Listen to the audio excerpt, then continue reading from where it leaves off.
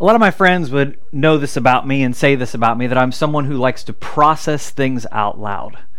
Sometimes I'll get on the phone and I'll just say, hey, do you mind if I just talk this through, if I just say this out loud? And I'll work through something, and when I get to the end of the conversation, typically I figured out where I was trying to go with it. But I need to work through that. I need to talk through it. I need to process those words out loud. Some of you are probably like me in that way, and for others of you, you're wondering, how does that work? What does that look like? Or you've been on the other side of that conversation. I tell you that today because today, as we look at this message, as we think about this sermon, as we talk about the clause that we're going to look at today as part of the Apostles' Creed, what I want you to do is I want you to think about this in terms of processing these words out loud. I want you to see this as an invitation to think through, to hear some of the objections to it, to understand that when we look at this clause, and when we look at honestly any clause of the creed, the way that I want to work through it is to say, as we talk through these words, helping us to think through and process, to say them out loud, and to come to a place where we understand how they work together and where they bring us into our faith. One of the things that I said was so important for me is that these words aren't some kind of just words that we say, that we think if we just say the right things, that somehow if we just put the right words in the right box, that somehow we have the right kind of faith and we can hold that up and say, hey, look, I've got the right kind of faith. But rather, that by understanding and believing in these words, that what we've done is we've created a path for ourselves to walk. That we've taken our faith not just as something we believe in, but something that becomes action for us. Something where we're actually moving forward with it. I don't know that faith is really anything if it just becomes simply statements that we believe. How does that really do anything for us? See, I believe that the way of Jesus, and why I've committed my life to the way of Jesus, is because I believe that the way of Jesus brings us to a good, just, loving, grace-filled, mercy-filled, forgiveness-filled world. But that takes people who follow the way of Jesus actually putting those things into action. So many times I've looked around. I've looked at my own life. And I said, am I really putting belief into action? Are people who claim to follow Jesus really putting their beliefs into action? Or are they just saying, hey, these are things that I believe? And so I want you to process this with me today. I want you to see these words as an invitation. And I want you to explore it with me today. The clause is simply this: I believe in Jesus Christ, His only Son, our Lord. And in the short statement from the Apostles' Creed, we find 4 incredible claims about Jesus that, if we put them together, will change the way that we live our lives. If we take these 4 statements, these 4 claims about Jesus, that we're going to look at each one in detail and then see how they all fit together. If we do that, we don't just have something we say that we believe about Jesus. We have something that changes the way that we live our lives as we decide to follow Jesus. Now, the statement begins very simply with this: I believe in Jesus. I believe in Jesus. And those words are simply this: that we believe that there was a real person who lived named Jesus. And you don't have to believe in God to believe this statement, to believe that a man named Jesus lived and taught. Dr. Bart Ehrman is a biblical scholar. His work in the New Testament is read, it's taught, it's respected in academic circles. And the reason I tell you about him is that he wrote a book called Did Jesus Exist? And in this book, Dr. Ehrman studied the historical evidence of Jesus. And after looking at all of that historical evidence, he declared this. He said, quote, Jesus did exist. And I love this statement. I love this statement. Whether we like it or not.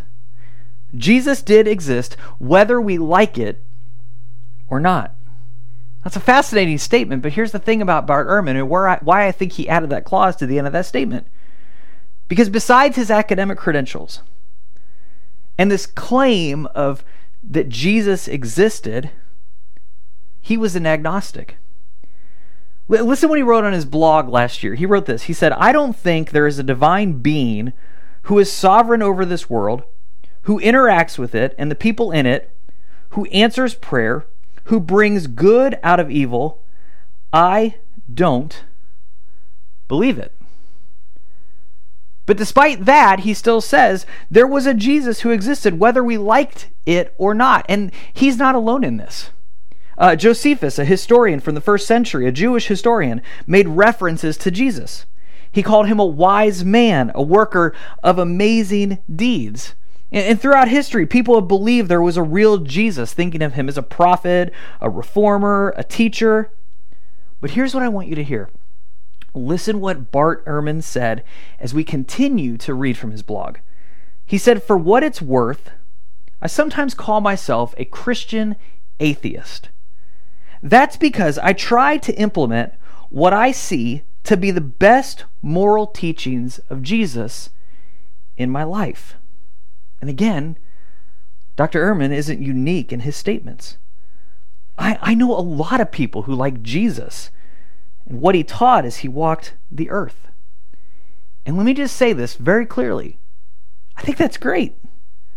I'm not mad when someone says they like Jesus, but they get caught up on the God stuff. I'm not mad when someone says, I like Jesus, but I'm not sure about church. It doesn't upset me at all when someone says, hey, I think Jesus was really great, but it's the way that Christians are that bothers me. I could totally agree with every single one of those statements at different times of my life and still do to this day. There are times I look around and I say, man, I love Jesus. Sometimes I'm not really sure about Jesus followers and how they are living. Are they really living like the way of Jesus? So listen to this. He says that I try to implement what I see to be the best moral teachings of Jesus in my life. Now listen, why would we get caught up on that? Why would that be a problem for anybody? Why would we not want people following the way of Jesus? So this first clause is really simple. I believe that there was a Jesus who walked this earth, a Jesus who had some incredible teaching, a Jesus who taught forgiveness and grace and mercy and love. And I think it's great when people say, hey, I think there's good in that Jesus. And I could follow that kind of Jesus.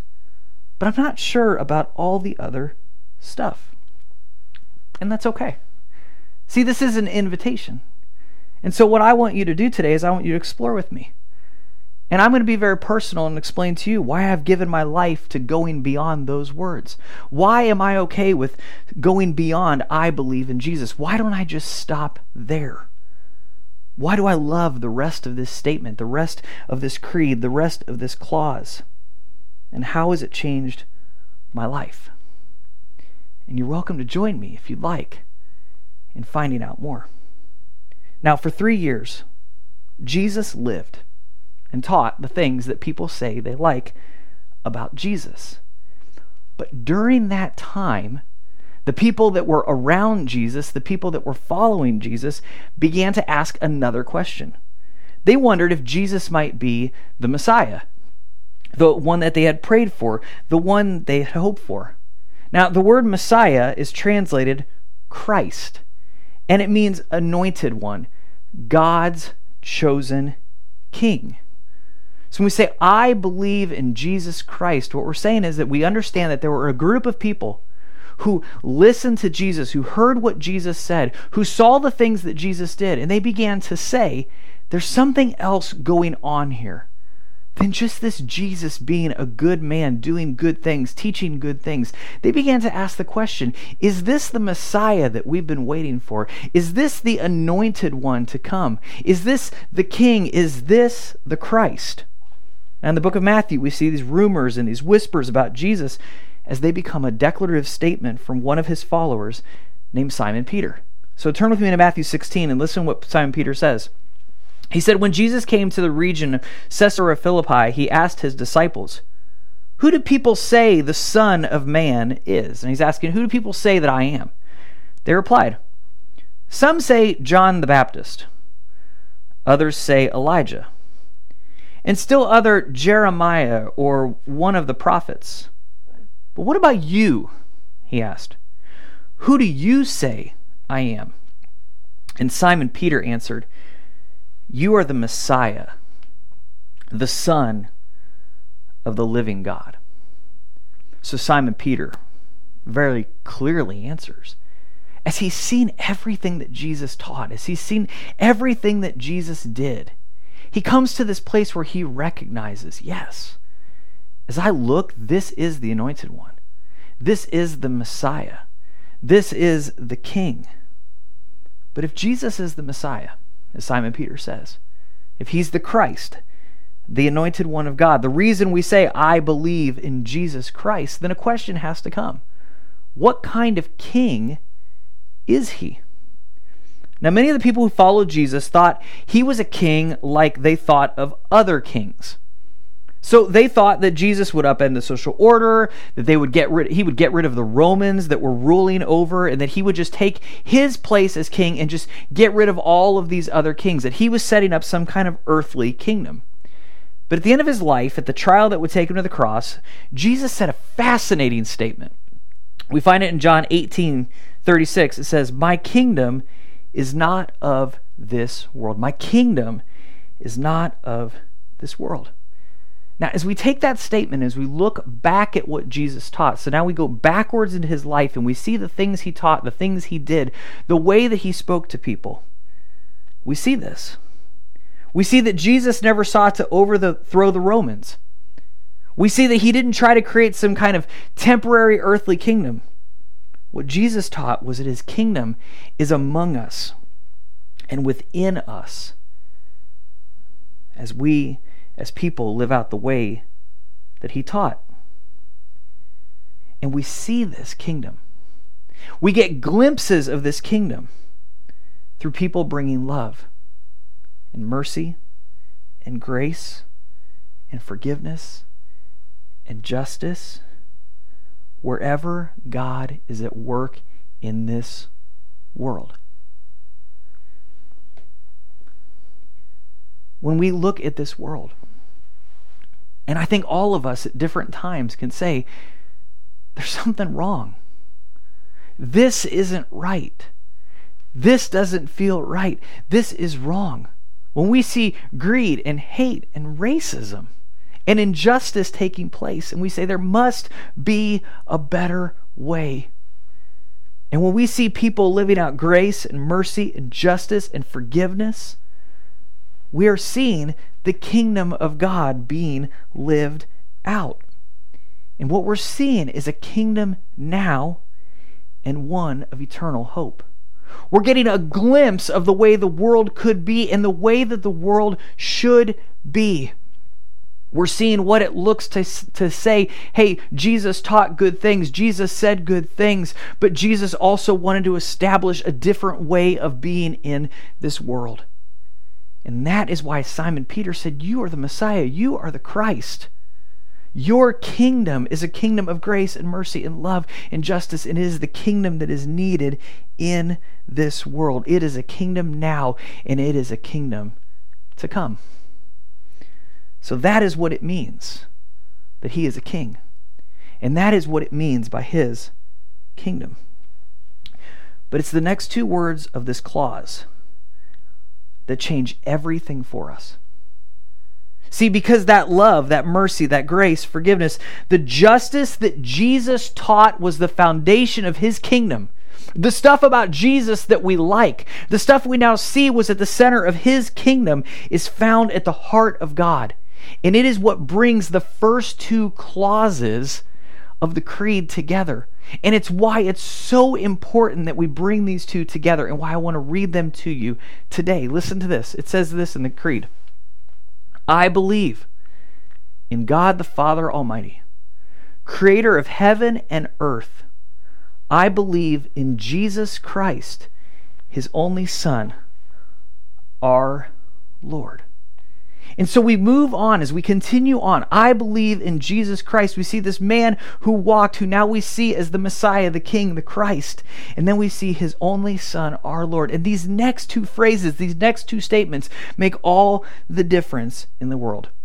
Listen what Jesus said in John 14, verses 6 through 7. You may have heard these words, but I want you to see them in a little bit different way today. Jesus said this, I am the way and the truth and the life. No one comes to the Father except through me. If you really know me, you will know my Father as well. From now on, you do know him and have seen him. And what I want you to see about this statement is a very simple reality. What Jesus is saying is that you don't have to look for God anywhere else. You can see God perfectly in Jesus. This is what it means that he is the Son of God. The statement means he is the full representation of God. See, sometimes when we look at Jesus, we have a tendency then to say, well, I like the way of Jesus. I like who Jesus is. What does that mean about God? Well, what does it mean about the rest of this story? And how do I understand and believe that? And this is a reminder for us that when we look at Jesus, we see God. Brian Zahnd, an author that I just love, he says it this way: God is like Jesus. God has always been like Jesus. There has never been a time when God was not like Jesus. We haven't always known this, but now we do. I think for some of us, I think as we look at this, we see this, and we feel like we know this. We feel like this is just a common understanding for us. But I think about the first century world. When Jesus says, when you see me, you see the Father, I think about how radical that is. When I think about looking at Jesus, and I see his grace, and I see his forgiveness, I see his mercy, I see his love, I see his justice. And I see him say, when you look at me and see those things, you see the heart of your heavenly Father. That is a huge shift for some of us. That is such an important reality, and it's such a great reminder. God is like Jesus. That is who my heavenly Father is. Listen how the Apostle Paul says this in a letter to one of the first churches he wrote. Colossians chapter 1. He said this: the Son is the image of the invisible God, the firstborn over all creation. For in him all things are created, things in heaven and on earth, visible and invisible, whether thrones or powers or rulers or authorities. All things have been created through him and for him. He is before all things, and in him all things hold together. And he is the head of the body, the church. He is the beginning and the firstborn from among the dead, so that in everything he might have the supremacy. For God was pleased to have all his fullness dwell in him, and through him to reconcile to himself all things, whether things on earth or things in heaven, by making peace through his blood shed on the cross. Once you were alienated from God and were enemies in your minds because of your evil behavior. But now he has reconciled you by Christ's physical body through death, to present you holy in his sight, without blemish and free from accusation. And if you continue in your faith, established and firm, and do not move from the hope held out in the gospel, this is the gospel that you heard and is proclaimed to every creature under heaven, and of which I, Paul, have become a servant. This is the gospel. This is the good news that Christ on this earth reveals to us in perfect wholeness who God is. draws us to reconcile, to see that this broken earth doesn't have to be this way, that there is a place of love and mercy and justice and grace and forgiveness. It is found in God's kingdom. God's kingdom come to this earth as we put our faith and our hope and our trust in His way, seeing that Jesus is the way to that heart, to that reality of living. This is an incredible reality to see, that Jesus taught us a better way to live, invites us into His kingdom, and that all are welcome in His kingdom. The end of this says, and of which, He says, this is the gospel you've heard. This is the good news you've heard. He has reconciled you into perfect, restored, renewed relationship with God. The God that we now see in Jesus. He said, to this good news, I have become a servant. Now, the final word servant that we read here is the word diakonos. And it's in the Greek that the letter was written in. And it meant someone who served a king or a lord. And this is where everything changes for us. So far, these statements that we've read, I believe in Jesus Christ, His only Son. These are declarations. These are statements of belief. But now we come to a place of action. Paul is asking us to act upon this belief that we're holding.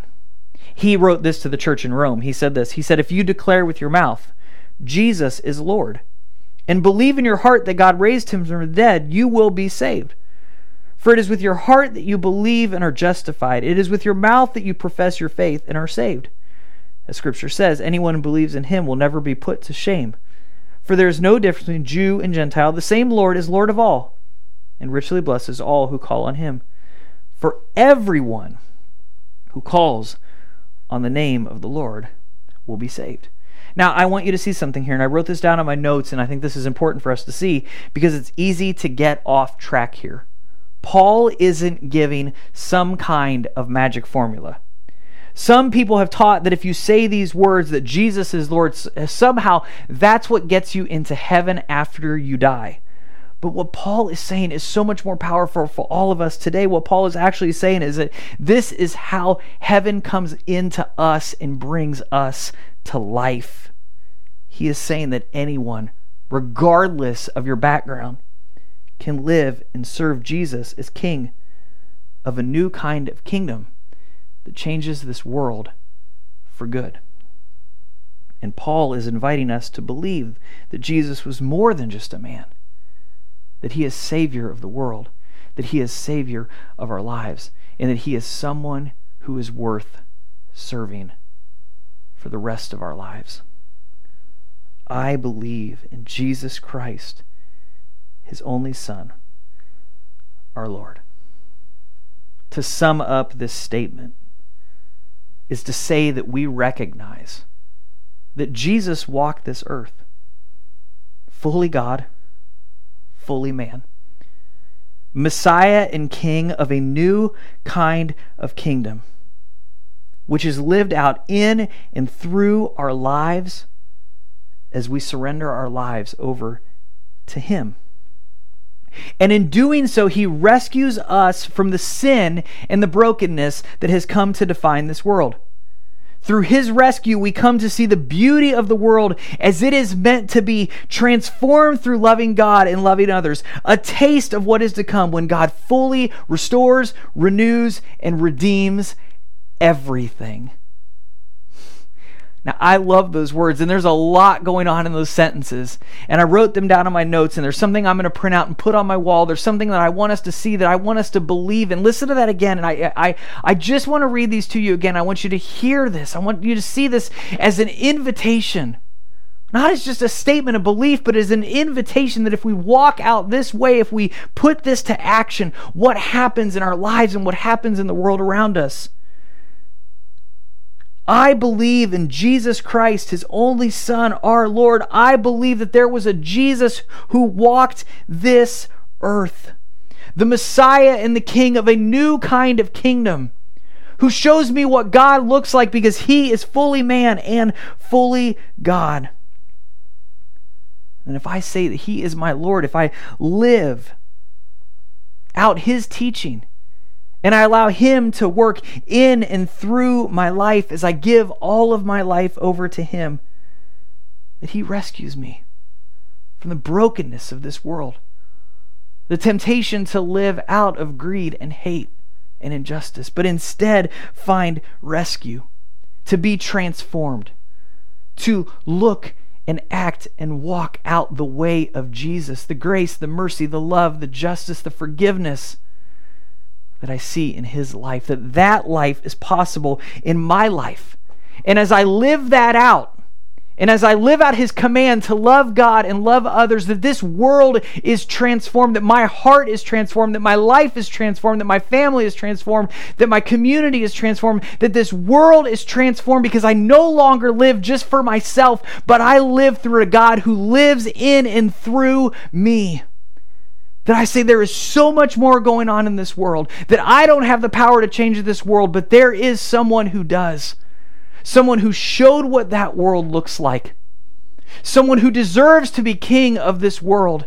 Someone who shows me the heart of God, and someone who deserves my allegiance as the Lord of my life. Because I know when I make myself the Lord of my life, when I make someone else on this earth the world of my life, that I don't bring the grace and the mercy and the love and the justice and the mercy and the goodness of God into this world. That is only possible as I give my life to the only one who deserves that kind of worship, Jesus, my King.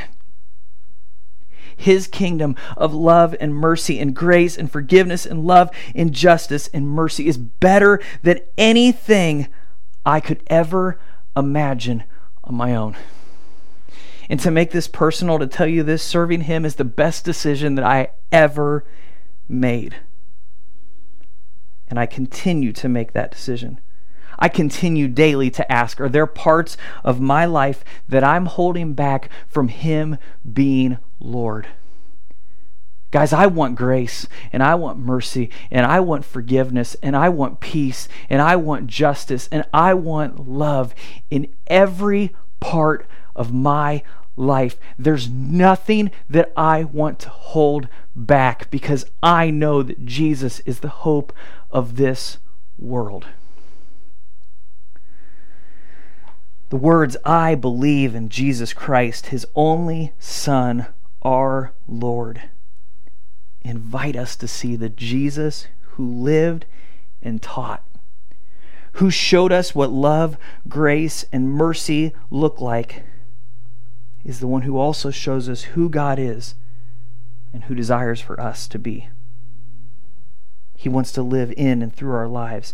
He wants to bring goodness to every part of our lives and to every corner of our world. And so today, wherever you are, I invite you to say, I believe in Jesus Christ, his only Son, my Lord. And I invite you to continue to say those words, to choose those words daily, to choose daily to follow Jesus as the Lord of your life. And if you choose to follow him, it's something that I believe because I've experienced. Something that I believe you will never regret. See, I believe that this statement is an invitation. It's an invitation for the curious. It's an invitation for the skeptic. It's an invitation for the unsure as much as it's an invitation for the faithful. I believe it's something for us to consistently and constantly walk through. To be reminded that there was a Jesus who walked this earth, who showed this world a completely different way to live, a carpenter from the small town of Nazareth, who the way that he lived and the things that he did caused thousands of people to gather around, to listen to his teaching, to follow him. So we've done a series just on the Sermon on the Mount, and we've listened to his teaching, and we look back and we say, man, that's incredible, it's amazing, it's powerful. If we would just apply some of those things to our lives, imagine how this world would change. As people asked Jesus to sum up the greatest teaching, he said, love your neighbor as yourself. That as we love our neighbors, we love those around us, that we love God. And all of us say, wouldn't the world be a better place if we love those around us and truly love those around us? How different would this world look? And then we get an invitation. We look and we say, well, then he must be the perfect kind of king. That it's easy for us to say, well, if somebody ruled this world, if somebody was in charge of this world, wouldn't this world look more like the way of Jesus? And we say, that's what it means to say, I believe in Jesus Christ. I believe that he is the only king worthy to serve and to rule. Because the way of Jesus, the way of his kingdom, is exactly what this world needs.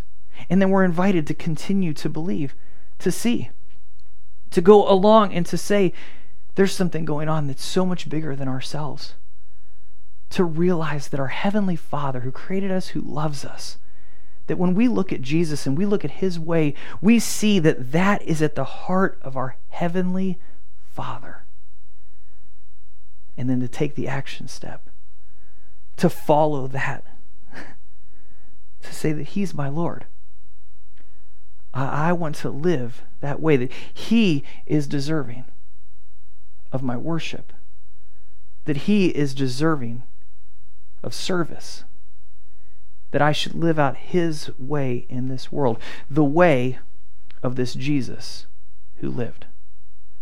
See, sometimes we have to process. Sometimes we have to work through this. And sometimes we find ourselves at different points, at different places of this. And maybe today you're just at a place where you say, maybe I can say that I believe in Jesus. Maybe I can say that I believe that there was a man who lived a better way.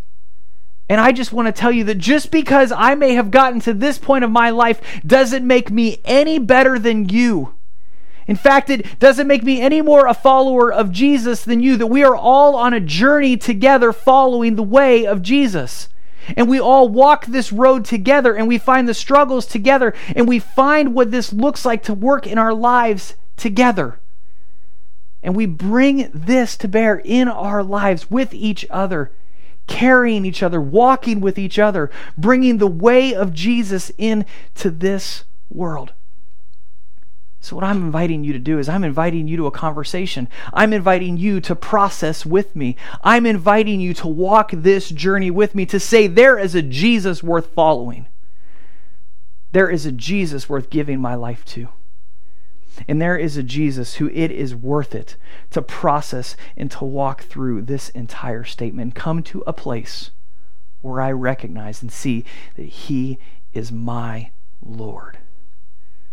Because I believe that his kingdom changes this world.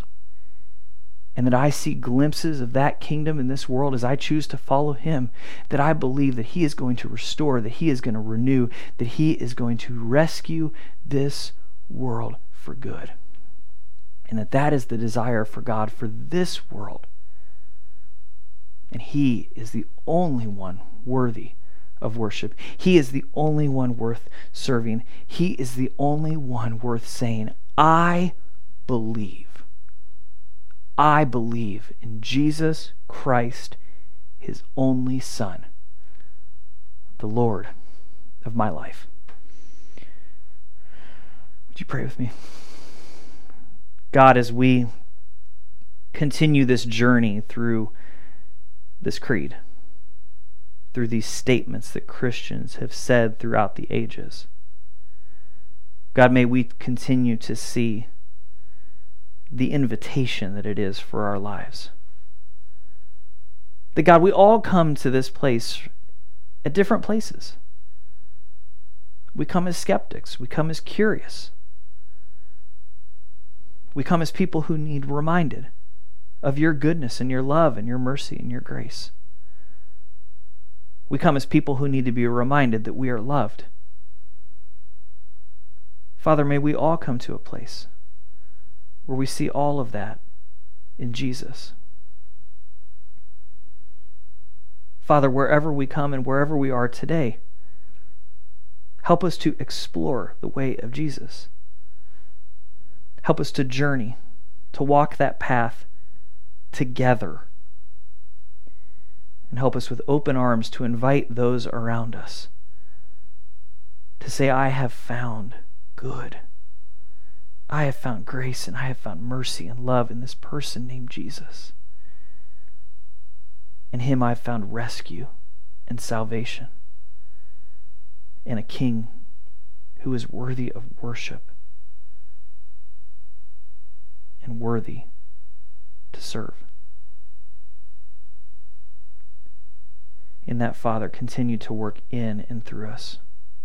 Transform and change us. God, we love you and we thank you. We thank you for Jesus. It's your name that we pray. Amen.